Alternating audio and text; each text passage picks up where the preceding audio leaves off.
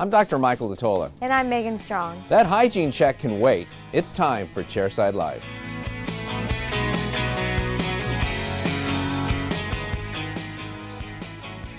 Welcome to Chairside Live. Megan, how are you? Great, how are you? I'm very good, thank you. We've got an interesting case of the week for you today. It's a dentist who prepped 20 units of crown and bridge for some CapTech restorations. And we like to catch dentists doing something right, and this dentist did a lot of things right, so we'll share that case with you a little bit later on. But before we do that, let's go to Megan with the news. Well, researchers have found that babies born to women who eat cheese and dairy products during pregnancy are more likely to have better dental health than babies born to non-dairy consumers. The study, published in the Nutrition Journal, is believed to be the first to examine the link between prenatal dairy consumption and dental health in children. They found a strong connection between cheese and dairy consumption during pregnancy and a decrease in the risk of childhood dental caries. The study authors believe it is related to the calcium found in cheese and dairy products, but they have no immediate explanation for the study's results and say further studies are needed.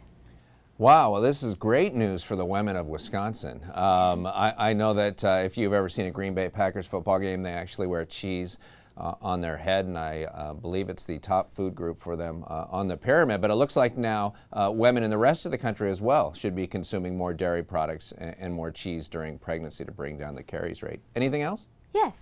Well, here's some exciting news for those who want to bleach their teeth but worry about its supposedly damaging effects. A new study in the Journal of the American Dental Association examined the changes in calcium and phosphorus concentrations in enamel after the use of home and professional bleaching treatments. The authors evaluated the teeth before, during, and after the bleaching treatments using enamel microbiopsies and found no differences among calcium and phosphorus concentrations. They proposed that the buffering capacity of saliva played a role in counteracting the effects of bleaching. More studies are planned to confirm the results. Well, that's great news because I've certainly seen some patients over the years who almost get addicted to bleaching, and it tends to be boys around the age of, say, 14 to 18, and they're usually a little bit shy, and they bleach their teeth, and then one or two girls at school will say how nice their smile looks and how white it looks, and then all of a sudden it's on. I mean, they're coming to get syringes and buy syringes from you. The whiter the better. Yeah, absolutely, like it was heroin, and you want to stop them because at a certain point their teeth almost start to glow in the dark. You know, they start to almost get translucent. So it's good to know, those might be extreme cases, but it's good to know for people who want to start bleaching their teeth and who like the results and want to continue doing it, that the research is showing that it's going to be safe. And saliva plays a big role in that. So, all right, let's go ahead and take a look at the case of the week. On this week's Case of the Week, I do like to take the chance to find when a dentist does something right and point it out as well. And what we're looking at here is a dentist who wants to do multiple single-unit CapTech crowns along with a 3-unit posterior CapTech bridge. And it's a really good impression. In fact, it goes to show where when you do tissue retraction correctly, it almost doesn't matter how you take the impression. This doctor did just use one viscosity of material. And I use, if you've seen my DVDs, a medium body as my wash material and a heavy body as my tray material because we get enough retraction with the 2-chord technique where it doesn't matter. This doctor has just used a medium body material instead of a heavy body. And frankly, with retraction like he got here, you could probably use alginate and have the case work out okay. In fact, let's take a look at the model and you can see the type of retraction that we're talking about here. It really is amazing to see how clearly the margins are represented around all of these preparations, even around the molar and the posterior. I mean, we've really got some nice retraction.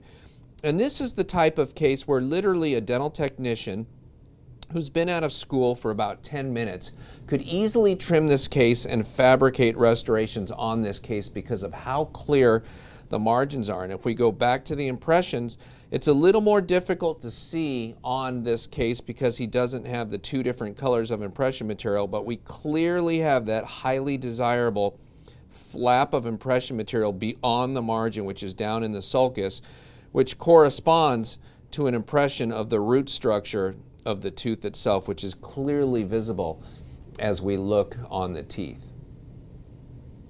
Another thing that I like about what this doctor did was he did not take the impression when he prepped the teeth. In fact, he prepped the teeth first and then he put the biotemps in place And then he took a study model of the biotemps for us because the patient loved the biotemps. And so now this gives us something we can scan and then help design our restorations, or at least we have a visual aid to be able to help us with how the patient wants these restorations to look. And so here are the patient's lower teeth. And you can see that the lower teeth, we have some alignment issues. In fact, the patient wants to fix those as well, as you'll see in a minute. And so we have the patient's upper and lower bite together here with the biotemps on the top and the natural teeth on the bottom.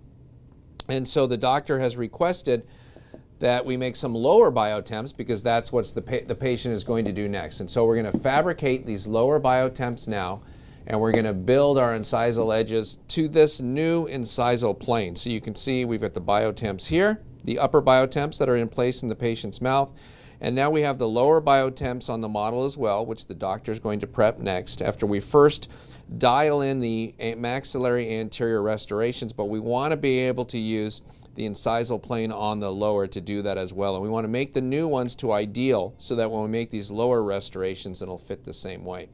So at this point, we have the doctor's clear as a bell margins, plenty of reduction here from the doctors, even when I get the pin all the way down here for these CapTech restorations. And again, we're going to fabricate these against the biotemp restorations on the lower, and then the doctor's going to prepare those, take an impression, and send it in. So again, this was a great opportunity for me to catch a doctor doing something right, namely a very clean impression of some very nice preparations being done in conjunction with biotemps to make sure we get a really nice restorative result. That about wraps it up for this edition of Chairside Live. On behalf of myself, Megan Strong, and all of us here at the laboratory, I want to thank you for your time and your continued commitment to quality dentistry. We'll see you next time. I don't know if they differentiate it. I wonder if it's got to be like Wisconsin cheddar cheese, or it could be that easy cheese, you know, that cheese in the can. Squirt. Yeah, Maybe. or the yellow nacho cheese. That's true. The fake stuff. Right. I don't know if that's Cheese good enough Whiz, either. You think it'd have to be? Yeah, easy cheese, cheese whiz, propellant-based cheeses.